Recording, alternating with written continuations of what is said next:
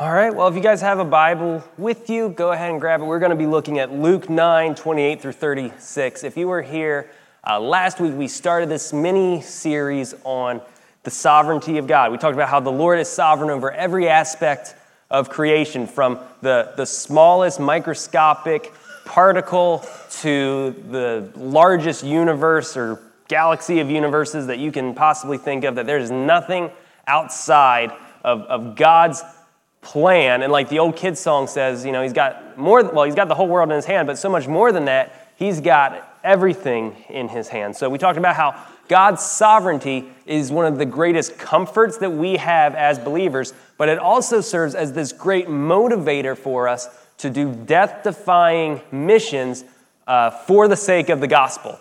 And so what I was saying is that, you know, if we have a high view of God's sovereignty, that will drive us to reach people that might seem to be unreachable, because we know that the gospel cannot fail.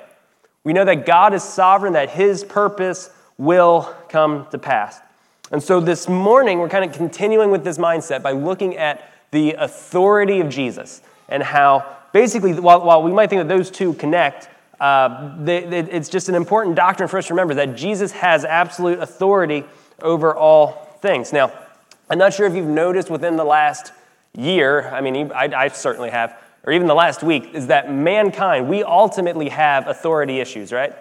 Like, it's hardwired into us to rebel against authority because we don't like being told what we can and can't do. We don't like the idea of somebody being over us or saying we can do this or do that. And I've noticed this especially this past year with the election and with all of these, restrictions coming out, even the newest restrictions that just came out, of so many people being like, well, who is this person to say that I have to live this way? Or who is this authority that says I have to wear a mask or here, or I have to do this, they can't tell me I can do this, that, and all the other. And basically what this comes down to is we have this problem with authority, right? Like, we have this big issue of people telling us what we can and can't do. Like, I'm not the only one that's noticed this past year, right? Like, we see a lot of authority issues. And so here's the problem. The problem with man's authority is that because of sin, man has abused the authority that has been given to them. So we've been hearing very frequently the term abuse of power, right? Like, we hear that, I feel like we hear that every day, that someone's abusing the power that's been given to them. And so when we talk about Jesus having absolute authority over all things, naturally, people in their sinful state, lost people, they're going to hear that and they're not going to like what they're hearing. Like, they're going to cringe at that because they know, like, here's the thing. We view authority in the lens of humanity. Does that make sense? Like, here's the thing. When man's problem is not so much that God exists. Believe it or not, 9 out of 10 Americans will tell you that they believe in God. Not necessarily the God of the Bible, but they'll say that God exists. But the problem is that even though that a lot of people don't have an issue with saying there's a higher power, the problem is that if God is the God of the Bible, if he is who he says he is, then man is ultimately accountable to God because he is the creator and we are the created. And so when we hear that Jesus has absolute authority over all things, we don't like that idea due to the fact that we have authority issues. We've seen people abuse authority time and time again. We are viewing the authority of Jesus through the lens of fallen humanity. We're not seeing it as the perfect, complete, just, and righteous authority that he truly has. So if we neglect the authority of Christ, the authority of the written word of God, we miss what not only the Bible is about, we miss out what all of God's creation is about.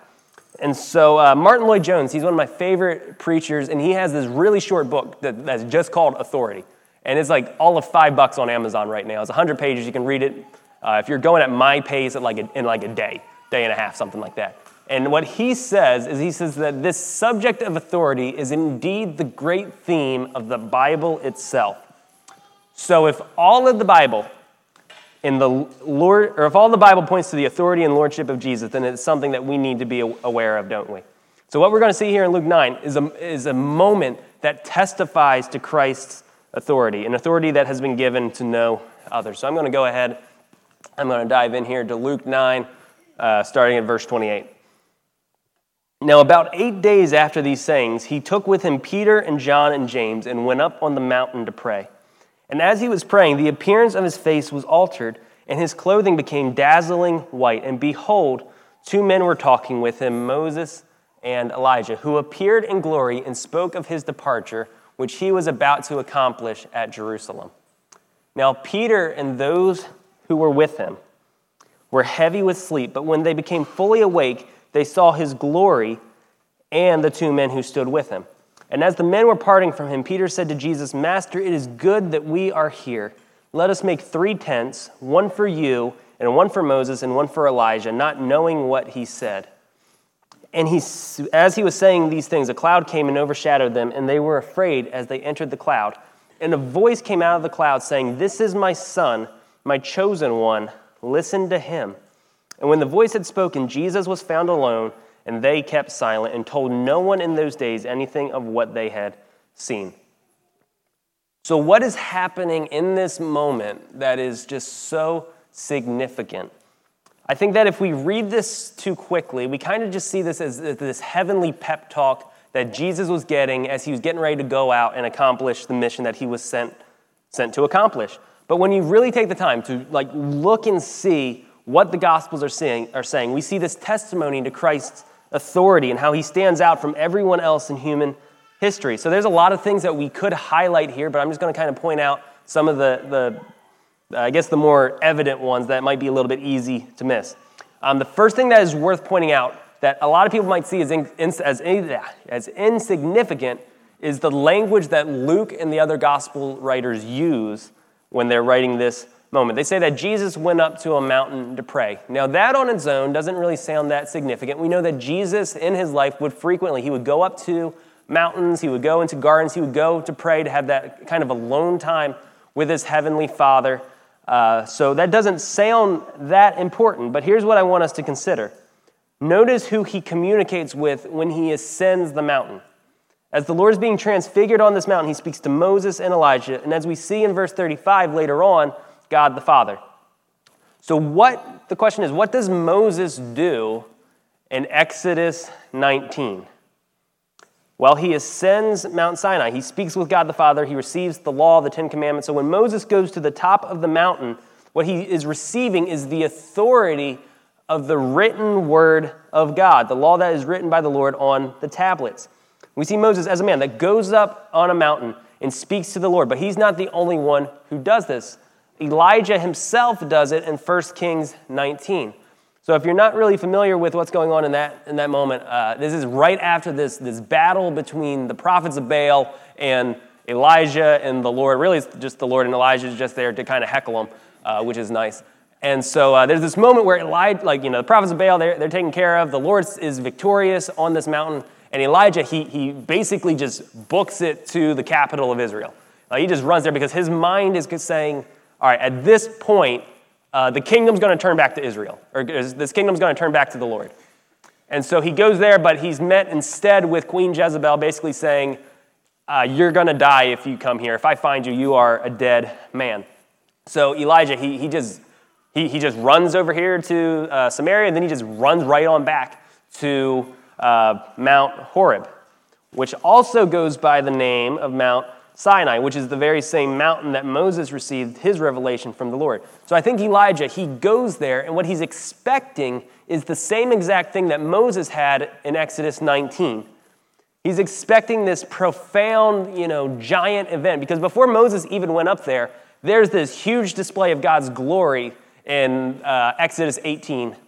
And so I think that's what Elijah is hoping for. So you probably might recognize the story of this by now. We know that a strong wind blows through the mountains, but the Lord isn't in the wind. We know that there's an earthquake, but the Lord is not in an earthquake. We know that there's this thing of fire that comes down, but the Lord isn't in the fire. But instead, there comes that still small voice, that whisper, and it's in that whisper that the Lord reveals himself to Elijah. So once he does that, he gives Elijah the tasks that he is to do. So just as Moses and Elijah ascended mountains to hear the word of the Lord, we see the living word, Jesus Christ, descend a mountain and speak with these two men. God in the flesh ascended the mountain and looked ahead to things that were to come. So there's something else that is significant of why Moses and Elijah are the ones that appeared to the Lord. Why not David? Why not Abraham? Why not Isaiah or Daniel. I mean, these are great men of faith, but why Moses and Elijah specifically? Ultimately, it comes down to what they represent. In Matthew 22, a Pharisee comes to Jesus and he asks him, "Teacher, what is the great commandment of the law?" Basically, he's asking in a sense of Jesus. The Bible is a ginormous book. Well, back in the Old Testament. The Old Testament is a ginormous book with all of these laws, all of these things going on. If you had to narrow it down to just one sentence of what is the most important thing in this entire book, what would it be? And Christ's response is, "You shall love the Lord your God with all your heart and with all your soul and with all your mind. This is the great and first commandment, and a second is like it. You shall love your neighbor as yourself." Now here at verse 40, that's what I want us to notice. On these two commandments depend all the law and the prophets. So why is this important for our talk about authority? It comes down to representation, because who represents the law? We often call the law of Moses, don't we? And why do we call it the law of Moses? It's because Moses was the one who gave the law from the Lord to the people. So we know that the law of Moses is not just the 10 Commandments. We know that the first 5 books of the Bible, the Torah, are usually considered the law of Moses. So then we move on to the prophets that he mentions. So who is the prophet that so many verses throughout the Old Testament look ahead to? They look ahead to Elijah. Nowhere in the Bible do you ever see anyone saying, well, when's Isaiah coming back? When's Daniel coming back? When's Jeremiah, Habakkuk, Amos? When are all these prophets coming back? They always look ahead to Elijah. Elijah is considered the prophet, the representative prophet of the Old Testament. So when we look at Malachi 4, verses 4 through 5, the very last book of the Old Testament, this is what the Lord, basically his last words to his people is, "Remember the law of my servant Moses, the statutes and rules that I commanded him at Horeb for all Israel. Behold, I will send you Elijah the prophet before the great and awesome day of the Lord comes." He's saying, remember Moses, remember Elijah, the day of the Lord is coming. So what we have at the Mount of Transfiguration is this picture of how Jesus has authority, just as the law of Moses and the law of the words of the prophets have authority. But Jesus is the living and breathing Word of God. Now, one more thing that makes Christ stand out from Moses and Elijah comes down to one word that we see in verse 32. In verse 32, Peter, James, and John, they wake up and they don't just see Jesus. They see Jesus in glory. So when Luke uses the word glory, he doesn't just mean that Jesus is standing out in a crowd. Instead, he's using a Greek word that Jesus' glory is obvious, that he's clearly standing out from all the rest. The word that he is really using here means that as Jesus is standing there, the very manifestation of God is present. God in the flesh is there. He is standing there in honor and splendor and majesty. The disciples are seeing Christ as he is, as the Alpha and the Omega, the one with absolute authority over all things. You see, on that mountain, Moses sees something that is far greater than the promised land. Elijah sees something that is far greater than winds or fires or earthquakes. The disciples see something far greater than an earthly king establishing his earthly kingdom. They see God over all, Jesus glorified, King over everything. The thing about Jesus is that he does not just point us to the glory of God, he is the glory of God. So, for all that believe in Jesus Christ, this is the view that they are going to have for eternity. What we are going to see is a ruling, reigning, glorified Savior. And what Peter, James, and John have experienced here is something that our hearts have always longed for. Our hearts are always looking for greatness. And it's in the glory of God that our looking finally finds what it's been searching for. So C.S. Lewis, he has a pretty long quote in his amazing sermon called The Weight of Glory. And I'm just going to share all of it because it's worth mentioning. Here's what he says. The sense that in this universe we are treated as strangers, the longing to be acknowledged, to meet with some response, to bridge some chasm that yawns between us and reality, is part of our inconsolable secret. And surely from this point of view, the promise of glory becomes highly relevant to our deepest desires. For glory means good rapport with God, acceptance by God, response, acknowledgement, and welcome into the heart of things. The door on which we have been knocking all our lives will open at last. Then our lifelong nostalgia, our longing to be reunited with something in the universe from which we now feel cut off, to be on the inside of some door, which we have always seen from the outside, is no mere neurotic fancy, but the truest index of our real situation. At present, we are on the outside of the world, the wrong side of the door, but all the leaves of the New Testament are rustling with the rumor that it will not always be so. Someday, God willing, we shall get in. So what Lewis is saying here is that like we have always longed to see something incredible, right? Like we as man, like we're visual creatures. We don't just like hearing about things. We like to see things for ourselves. And so what we're learning here with Lewis is he's saying that the glory that we have heard about, the glory that all of the Bible has pointed to, the glory of the New Testament, this grand revelation of Jesus, one day, if we belong to Christ, we are going to see it. Like we know it's there. We know that there's this door, but one day we know that the door is going to be open. And everything that we've heard about, the fullness of what we've heard about, we are going to experience for ourselves. One day, we are going to see the glory of the risen Jesus. So as if seeing the glory of Christ was not enough to establish that authority, in verses 34 and 35, we read that there was a cloud that overshadows them, and that the Lord himself, God the Father, speaks out of the cloud. In Exodus 13:21, we read that the Lord went before the people of Israel in a pillar of clouds to lead them. The very presence of God that led the people of Israel to their deliverance comes again to point ahead to an even greater deliverance. The bringer of the first Exodus is now here to point ahead to an even greater Exodus. The Lord comes in the cloud and he says, "This is my son, my chosen one. Listen to him." And you see what God is saying here is he's saying that all of the answers that you have been searching for your entire lives are here in front of you. Martin Lloyd-Jones, to go back to him, he summarizes this moment really well when he says this. In other words, the Lord is saying, this is the one to listen to. You are waiting for a word. You are waiting for an answer to your questions. You are seeking a solution to your problems. You've been consulting the philosophers. You have been listening, and you have been asking, where can we have final authority? Here is the answer from heaven, from God. Listen to him. Again, you see, marking him out, holding him before us as the last word, the ultimate authority, the one to whom we are to submit, to whom we are to listen. You see, if God the Father, who is sovereign over all things, tells us, hey, stop right now, this is the answer to the problem that you are trying to solve, don't you think that we should stop and listen? Like the God of the universe is not going to share his glory with anyone. He says, look to my son. Listen to him. Here is the answer. So do we realize how important this is?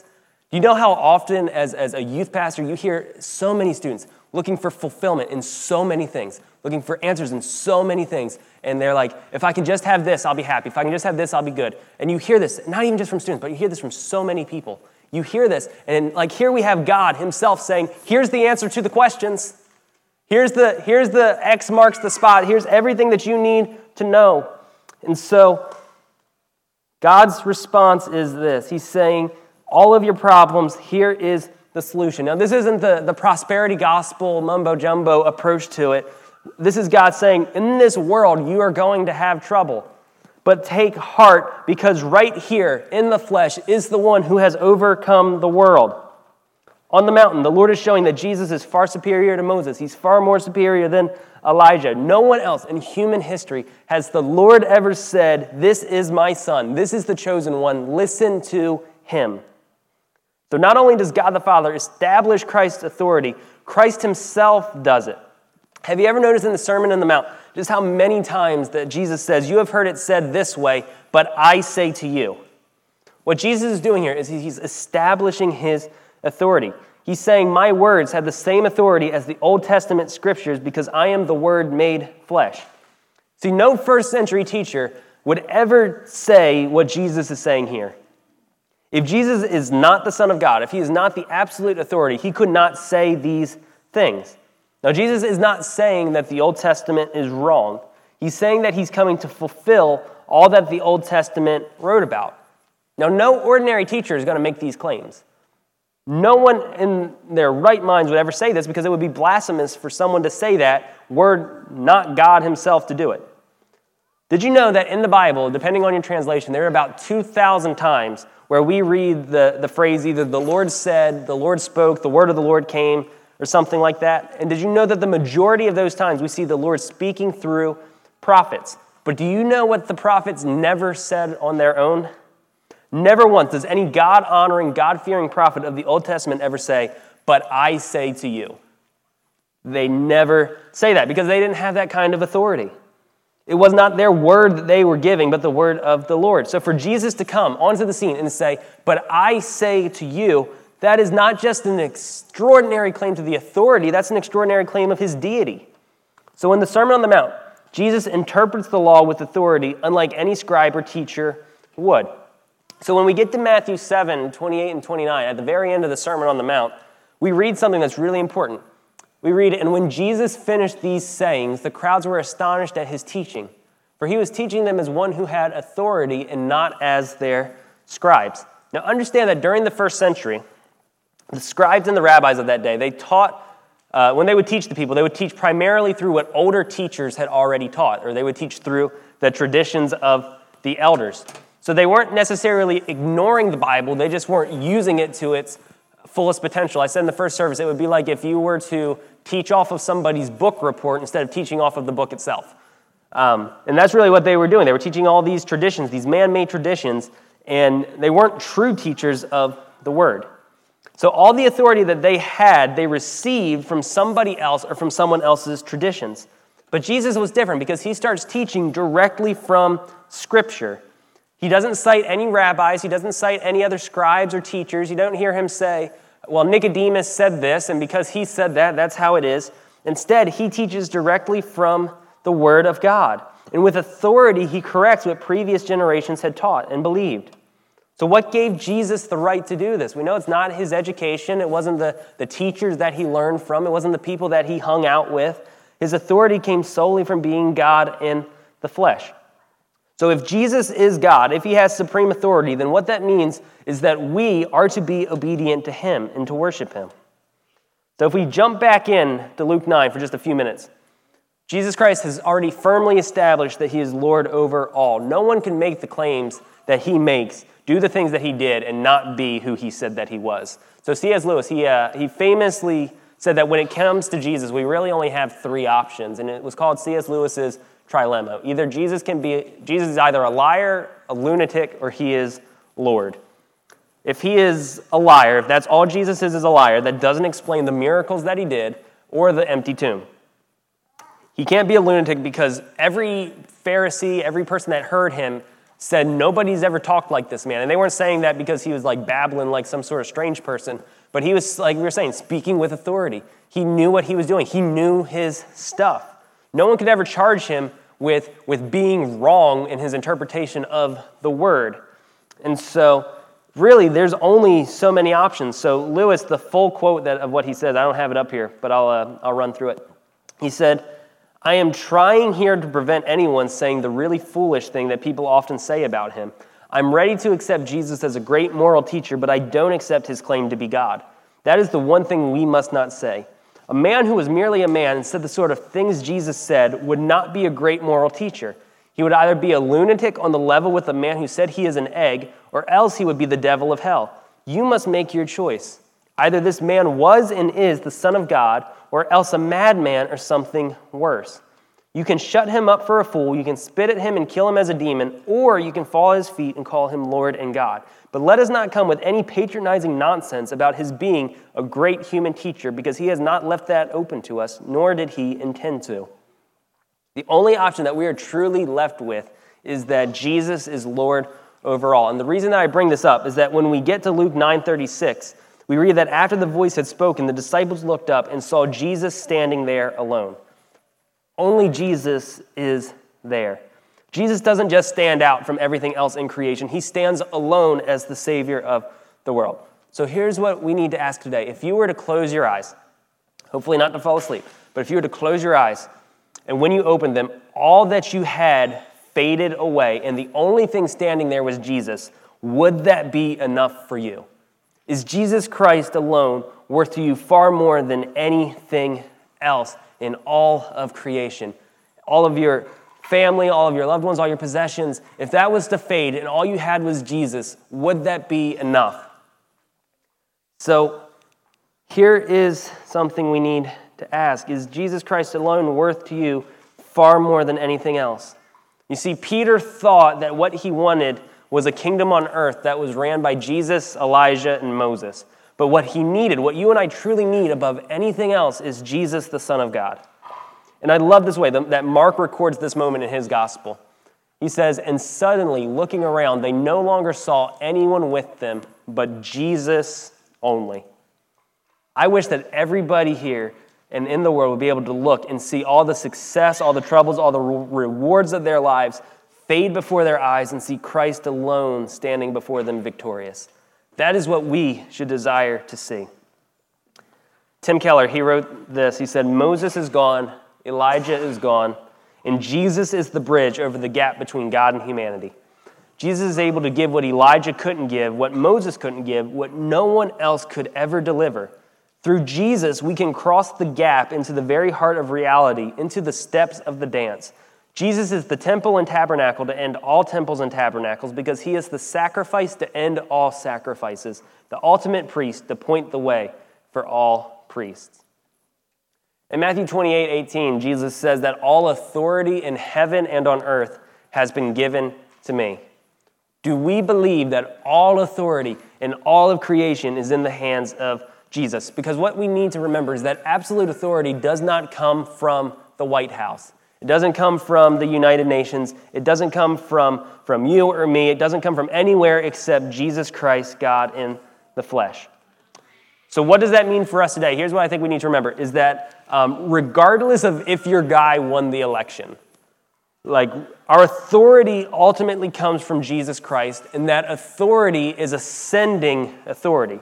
So what this means is like here right now, like it's our opportunity for, being the church to get back to work, right? Like it is time for us to get back into the fight. So don't you think that like in the middle of this global pandemic, in this middle of this constant warring of left versus right, this person versus that person, that is the perfect time to point people to Jesus? Of being like, hey, like here's the thing, I see the state of the world and like it breaks my heart because we see real people suffering because of sin, suffering from the fallen nature of the world, and we are living it out. We are seeing it happen. Now, one of the things that I've told the kids so many times on Wednesday night is that basically I'm becoming my mom in the way that I really like true crime shows. And one of my absolute favorite ones is Unsolved Mysteries, and I've said that so many times. And there's this problem of like, what we're seeing is real people's stories, right? We're seeing people that are affected by sin and hurt. And there's this one that was on that I watched a while back. It involved two kids from the 80s up in Harlem that disappeared, like a 2-year-old and one that was only a few months old. And it gets me thinking because I feel so bad for these families that have lost these children now for so many years. And then I start thinking to myself of, back before it was getting dark at like 2 o'clock in the afternoon, like I would take Benji to the park. Like, what's to say that couldn't happen to me? And I feel for them because I have that experience, because I know what it's like to be a father. I don't know what it would be like to lose him, but I can imagine. And so, like, here we are right now. We are saved by Jesus Christ. We know what we have been saved from. We know the horribleness of sin. Doesn't it make sense that we should warn people of that? Like, we have this experience. We know the horribleness of the lost. Doesn't that make us want to tell the lost about it? Here's what we can say right now. What we can say to people is, like what we've learned from all of this stuff going on is, hey, your government is going to fail you. Your health is going to fail you. Your money is going to fail you. But let me tell you, the one who has absolute authority over all of these things, the one who has all these things in his hands, who possesses the power to bring life from the dead. See, what we need to remember is Ephesians 1. Paul speaks of Christ. He says that he is far above all rule and authority and power and dominion, and above every name that is named, not only in this age, but also in the one to come.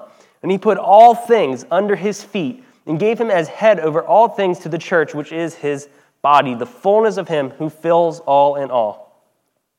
Christ has tasked us with a work to be done. Jesus does not say that all authority on heaven and on earth has been given to me, therefore go and vote Republican. Therefore go and only do this or that. No, instead what he says is go therefore and make disciples of all nations, baptizing them in the name of the Father and the Son and the Holy Spirit, teaching them to observe all that I have commanded. So there's our challenge. It is time for some, like here's the thing, it doesn't matter how old you are or how young you are. It is time for us to get off of the bench and get into the game, right?